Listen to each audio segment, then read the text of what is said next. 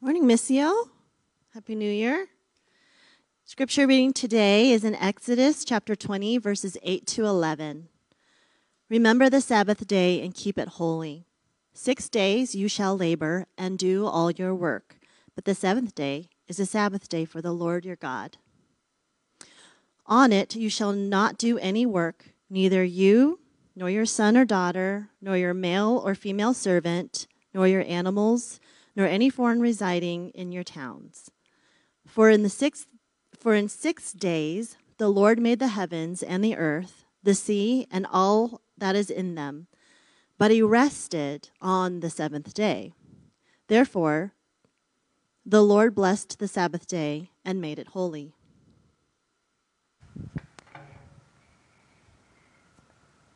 Thanks, Julie.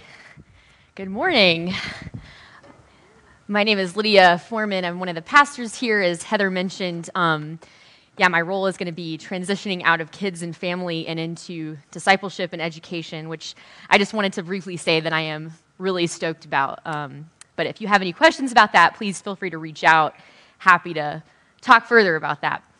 I wanted to give a little shout out to those of you who have embarked on the ambitious but annual ambition of reading through the Bible in a year.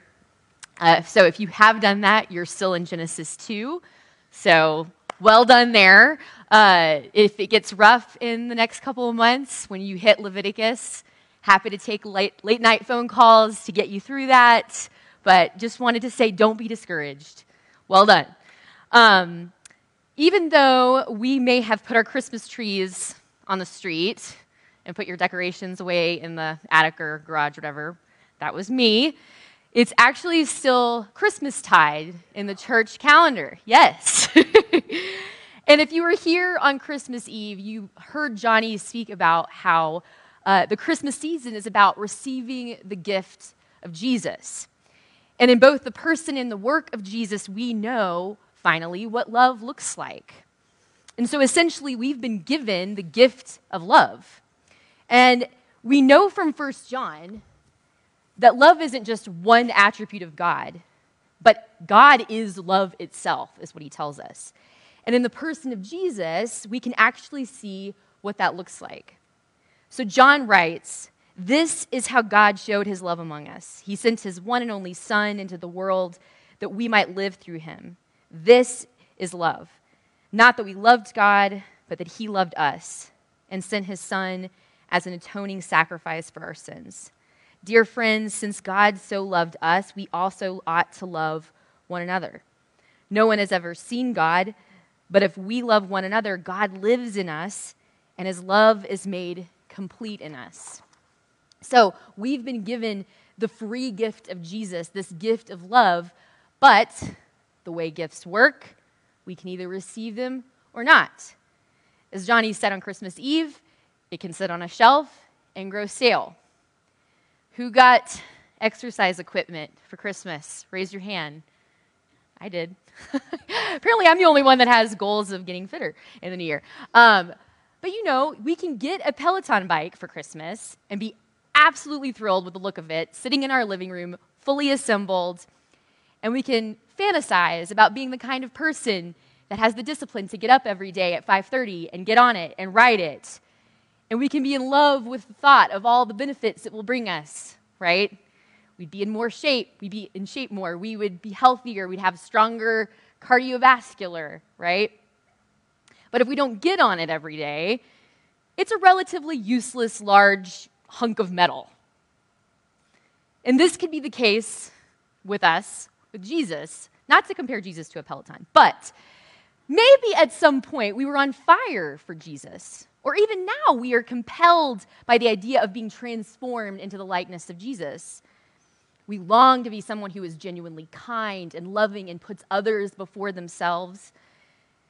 And sometimes we'll see others around us who resemble Jesus, who actually look like Jesus in the way they treat everyone. And we dream about what it would look like to be a non-anxious presence in a stressful situation. Or the kind of person who everyone knows they can turn to in a crisis because they just exude joy and peace in circumstances where it just doesn't even make sense. And while we would say that we love Jesus, we may have never really taken any steps to make room for him, as the Christmas carol goes, prepare him room to change our lives in any meaningful way. And so we look at ourselves, and we may even call ourselves Christ followers, but then we don't really look at anyone, we don't look at different from anyone around us who's also struggling. But if you feel this way, you're not alone. And if you feel this way, don't be discouraged. If you're frustrated by this lack of change, be of good cheer, be of good hope. This is a good thing because it's the first step in your spiritual formation journey. And the good news is that everything that you need has already been accomplished in the work of the incarnation of Jesus. You don't have to earn anything. Let me say that again. You don't have to earn anything. All that you need is to accept the gift of grace, to embrace it. But, as Dallas Willard, great Christian philosopher, says, grace is not opposed to effort. And so these efforts, or spiritual formation practices, this is what we're going to be focusing on here at Missio during the winter season in the series that we're calling Spark, as Heather mentioned. So each Sunday, we're going to be exploring a different spiritual practice. And in the journals, which hopefully you picked up here or outside those doors, you're going to be able to find scripture, quotes, reflection questions, and they're going to be centered around these teachings that you'll get every Sunday. And then during the week, you're going to have additional ways to engage in those practices through the form of podcasts or worship nights or classes, whatever. So today, for our first practice that we're going to look at, we're going to be looking at, of all things, rest. And while I knew I'd be preaching on this topic at some point during the series, I actually didn't know it was going to be January 2nd that I'd be talking about it. And I just put that down to the genius of Heather and Johnny and the Holy Spirit, who we trust is orchestrating all these things behind the scenes. But I really, really love that this worked out this way because right now, more than any other time of the year, as you're probably aware, our culture is beckoning us, as it does every year, to take on habits, to slim down, to hustle more, to finally get organized so that this can be your year. This can be your year to finally get what you've wanted. You've probably seen this on the checkout aisle in your grocery stores, on the covers of magazines, different tips, habits. Whether it be the job that you've always wanted or the body you've been after, whatever it is, our American culture says that if you want it badly enough, it's yours for the taking. It's just up to you to work for it and eliminate the people or the things that are standing in your way of getting them. Now, don't get me wrong, you probably sense that I'm having a negative attitude towards this, but I'm not saying that it's bad to work for things. The acquisition of new jobs, new dreams, healthier bodies, homes, cars, those things are not the issue. The problem lies when we become enslaved in our pursuit of those things. Because we are humans and we're limited, and our desires for even good things can become misaligned, we end up taking it to the extreme. So even in our pursuit of good things, like this doesn't have to be Ferraris. Not that a Ferrari isn't a good thing, it's a great car, but it doesn't have to be like material things. This can be like a ministry pursuit. This can be family goals, health goals, good things.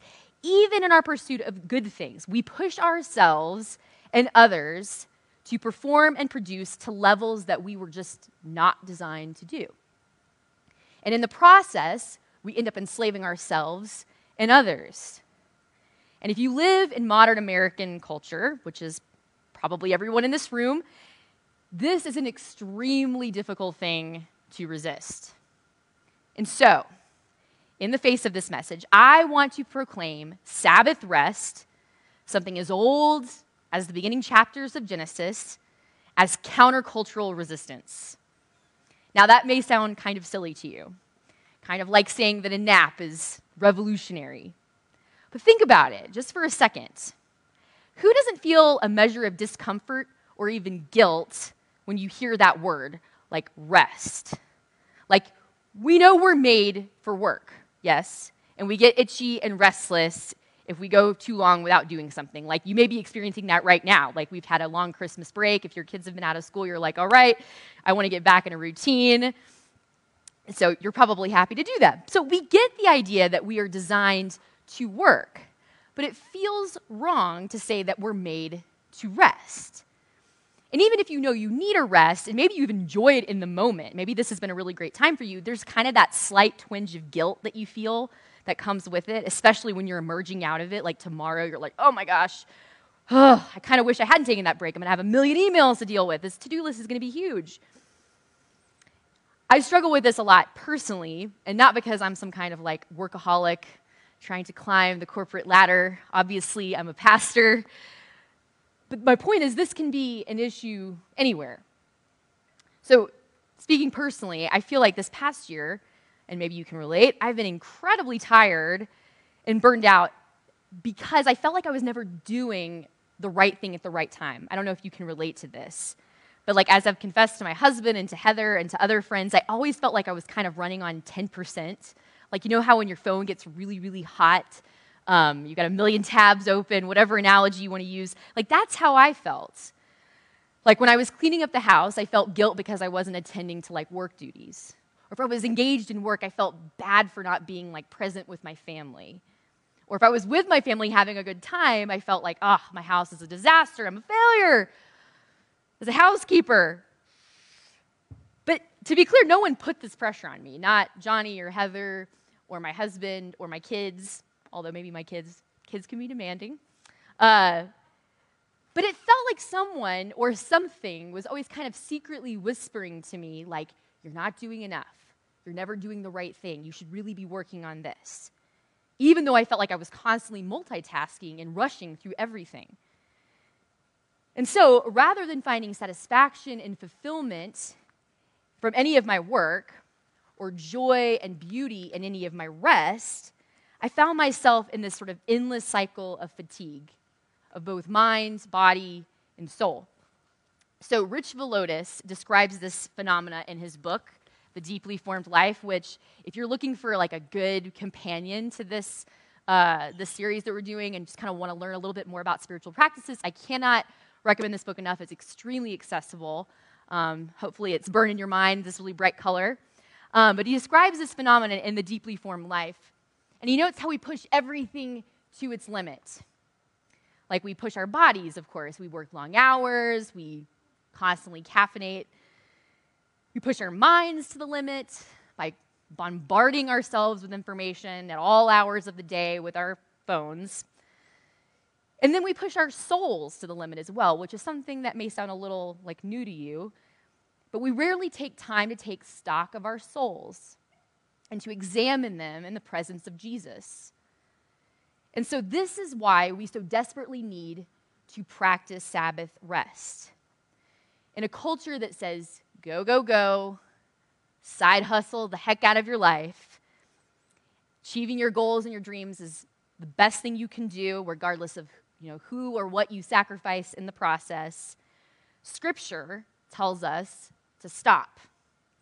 Because our God, the God of the universe no less, both modeled for us and commanded us to make a regular habit of dropping everything we're doing and enjoy his creation.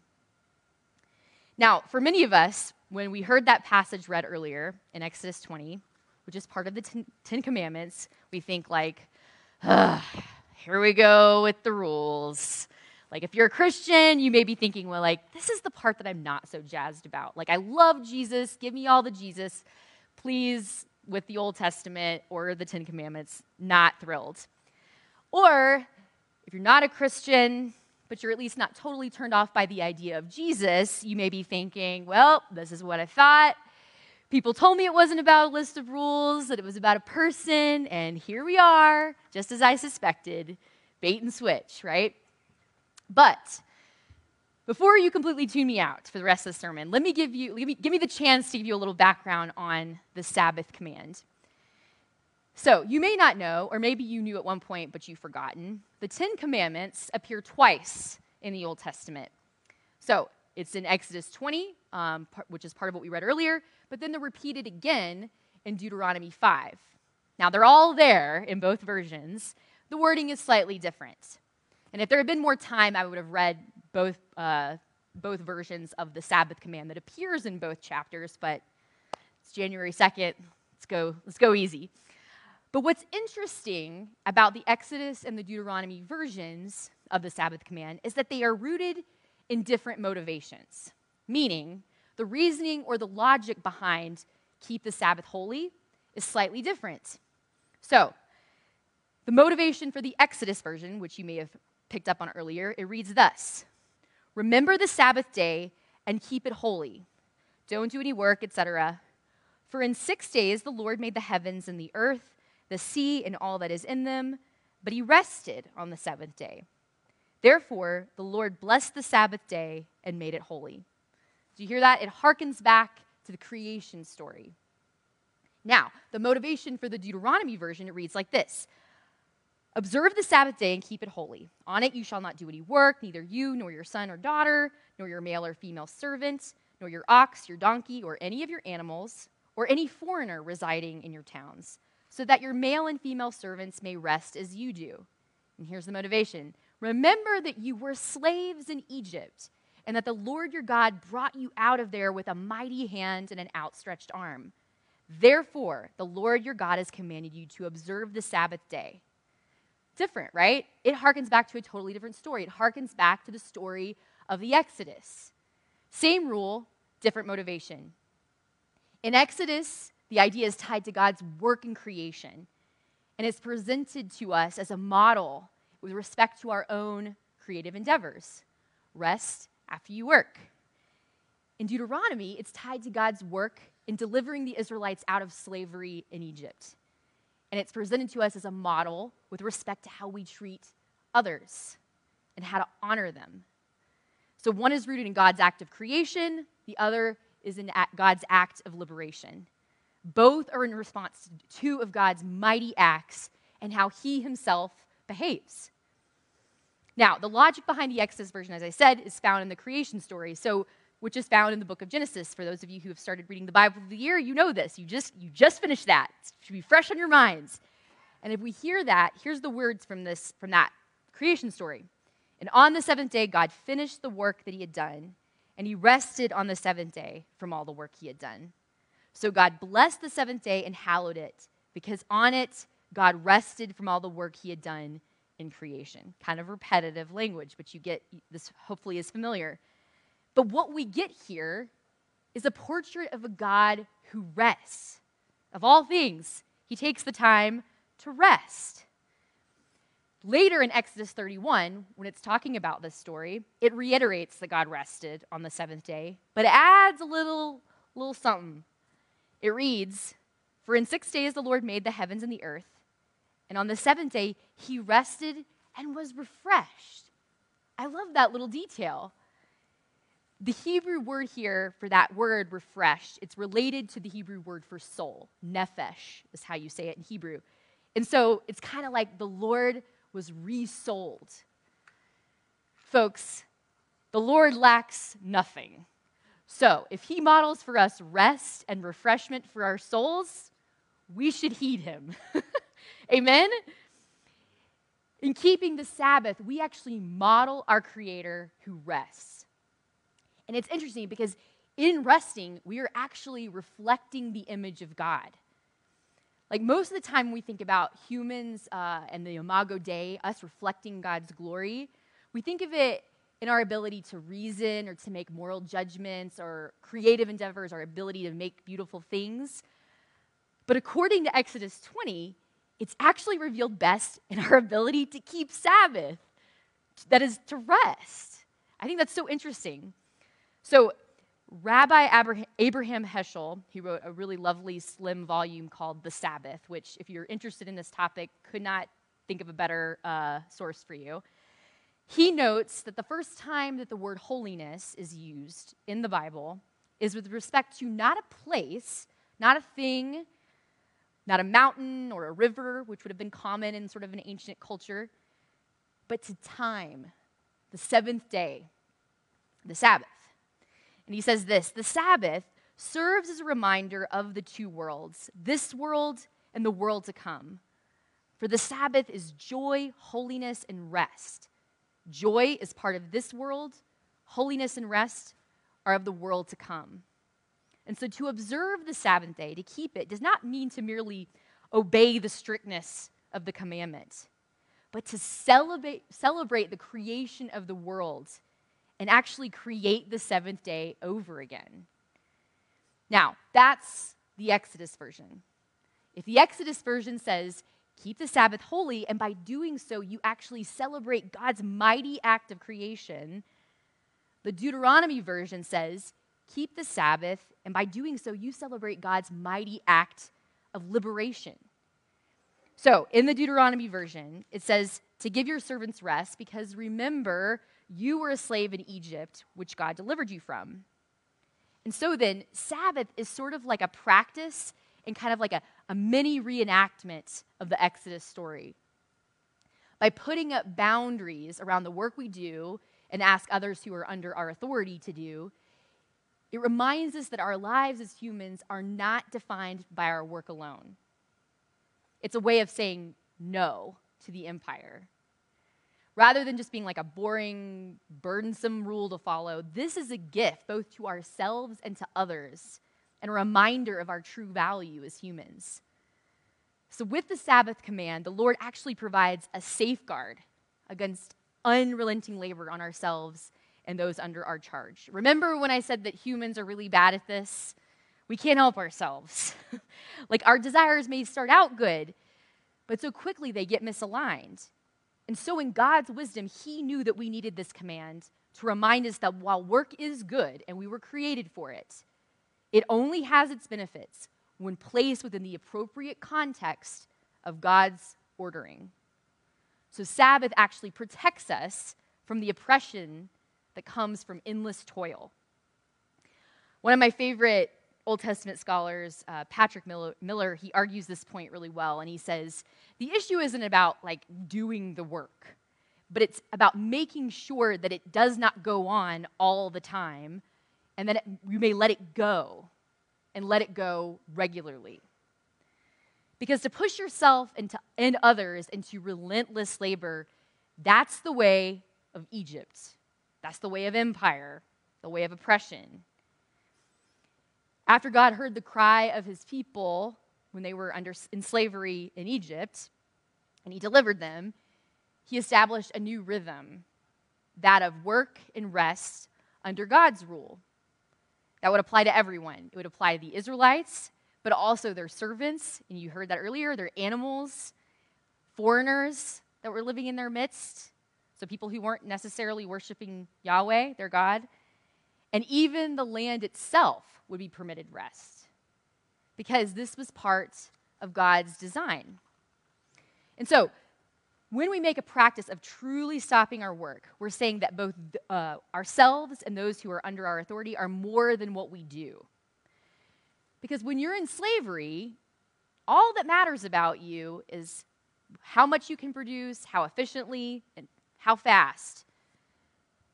This is why we need this commandment.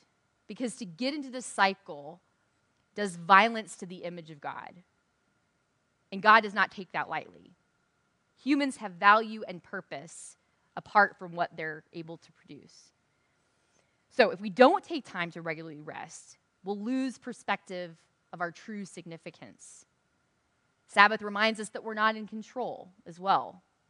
And so by creating boundaries where we step away, we are communicating the truth to ourselves and to the world that I'm achieving nothing, I'm getting nothing done, I'm not being productive, and God loves me anyway. That's where my real value lies. And so I know for many of us, this is incredibly hard to do. There's always one more thing to do, right? Like one last email to respond to, one last basket of laundry to put away. And we like to kid ourselves that there's an end to this to-do list, when we know in reality that's not the case. You probably are familiar with this tweet that went around for a while I remember it. It says being an adult is just saying, but after this week, things will slow down a bit again and again and again until you die. And we all saw it, right? And we laughed and we related to it because that's how we all live. That's how we all talk to each other when we ask how we're doing. We're like, it'll slow down in a few weeks. But the truth is, we'll never finish it all. We will leave this world with unfinished work. But when we practice Sabbath, we keep that ever before us, regularly before us. Now, there's a temptation, again, because we're silly little humans that have trouble keeping things in perspective, bless our hearts, to start viewing the Sabbath as a day where we just catch up on rest, right? So that we can resume our work again with gusto. So American of us, right? And I feel like even our culture has kind of even grown self-aware a bit, like about our work ethic, maybe thanks to Gen Z in part, who's trying to slow us down. Like this point, we know the statistics about burnout and how we don't take enough vacation, et cetera, et cetera. Like we know our tendencies. And on the one hand, that's great. Like we know we need rest, and maybe we even make an effort to start cultivating it. We all know the word self-care. Like that is way more prevalent in our everyday parlance than it used to be like 10 years ago. And I looked it up. Like the self-care industry is huge. It's actually $450 billion. I mean, it's mega. But even with that, we still end up managing to make it about productivity. Like get refreshed so that you can take on the day. And it may not even be about something old school like climbing the corporate ladder. It could be just about building your personal brand or something like that. But either way, it ultimately is about, again, what we can achieve, what we can make of ourselves. Again, to quote Abraham Heschel, he argues that the Sabbath is not simply the day where we recharge our batteries for the week ahead so that we can simply enhance our efficiency. Rather, he says, and I love this, the Sabbath is a day for the sake of life. The Sabbath is not for the sake of the weekdays. The weekdays are for the sake of the Sabbath. It's not an interlude, but the climax of living. What a different perspective. As I said at the beginning, I want to propose viewing Sabbath keeping as an act of resistance. And for ancient Israel, it really was that. It was a very public identity marker to themselves, to their communities, but to the nations around them, rooted in the two big stories from the Old Testament, creation and the Exodus. And the Sabbath, perhaps contrary to popular belief, it was not really a day to perform worship rituals. This is kind of what we might assume automatically, but it wasn't. It was literally a day for a total cessation of work, as unto the Lord. Because by stopping all work on this day, Israel was declaring to the world around them that they do not have to succumb to the demands of empire, which they had to do when they were in slavery in Egypt. And that was a bold and a risky move for them to make. It required trust in the Lord's provision. And later, within other historical contexts, that refusal to work would incur a lot of wrath from the empires that they were under, the new empires they were under. Now, for us today, in our own context, it looks a little different. For most of us in America today, we are our own slave masters. We live under the tyranny of our phones, our work, our schedules, our own pressures to perform, our identities that we curate. And while hopefully we're not literally enslaving people under us, we treat them as objects and obstacles when they don't perform as fast or efficiently as we'd like. It's the reason I snap at my kids when they're taking too long to get ready, not abiding by my schedule. It's the reason that we bark at our coworkers when they're slowing us down. We treat them as obstacles in the way of our accomplishments. And it's not just rude when we do that, but we're actually doing violence to the image of God. And we do the same to ourselves when we subject ourselves to endless labor and we keep kidding ourselves that next month it'll all slow down. Then I'll take a rest. Then I'll take a vacation. Then I'll take a break. Rather than practicing truth saying, every week for 24 hours, I can step away. The world can go on without me. And so, Missio, I want to encourage you on this second day of 2022 to start to resist the culture around us and begin to think about taking Sabbath more seriously. And by that, I don't mean don't go to the movies or eat out at restaurants or do yard work or ski. Rest is going to look different for all of us. And the last thing I want you to take away from this is like added burdens. Remember the words of Jesus when he rebuked the Pharisees, when they saw them and the disciples gathering grain on the Sabbath. You remember what he says? The Sabbath was made for man, not man for the Sabbath. It's a commandment, yes, but it's a gift. And our God models and commands us to rest because he loves us and wants us to slow down.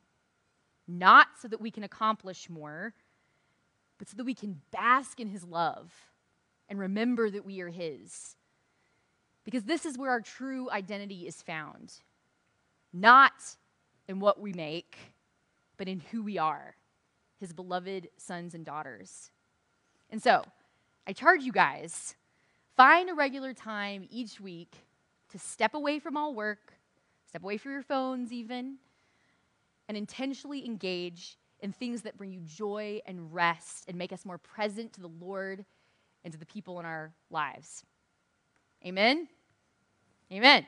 All right, Missio, let's pray before we come to the table, if you would. Jesus, you know our tendencies. You know that we push our frail bodies and minds to the limits. And we push others in our lives around us as well when they get in the way of what we want to achieve and accomplish for ourselves. In your wisdom, you gave us the gift of Sabbath. And thank you for this gift. Thank you for this reminder. Help us to begin this year by, of all things, making a habit of rest. Resting in your goodness, in your provision, and trusting that everything that we need has already been taken care of. We just need to learn to lean into your grace, Jesus. And we ask this all in your powerful name. Amen.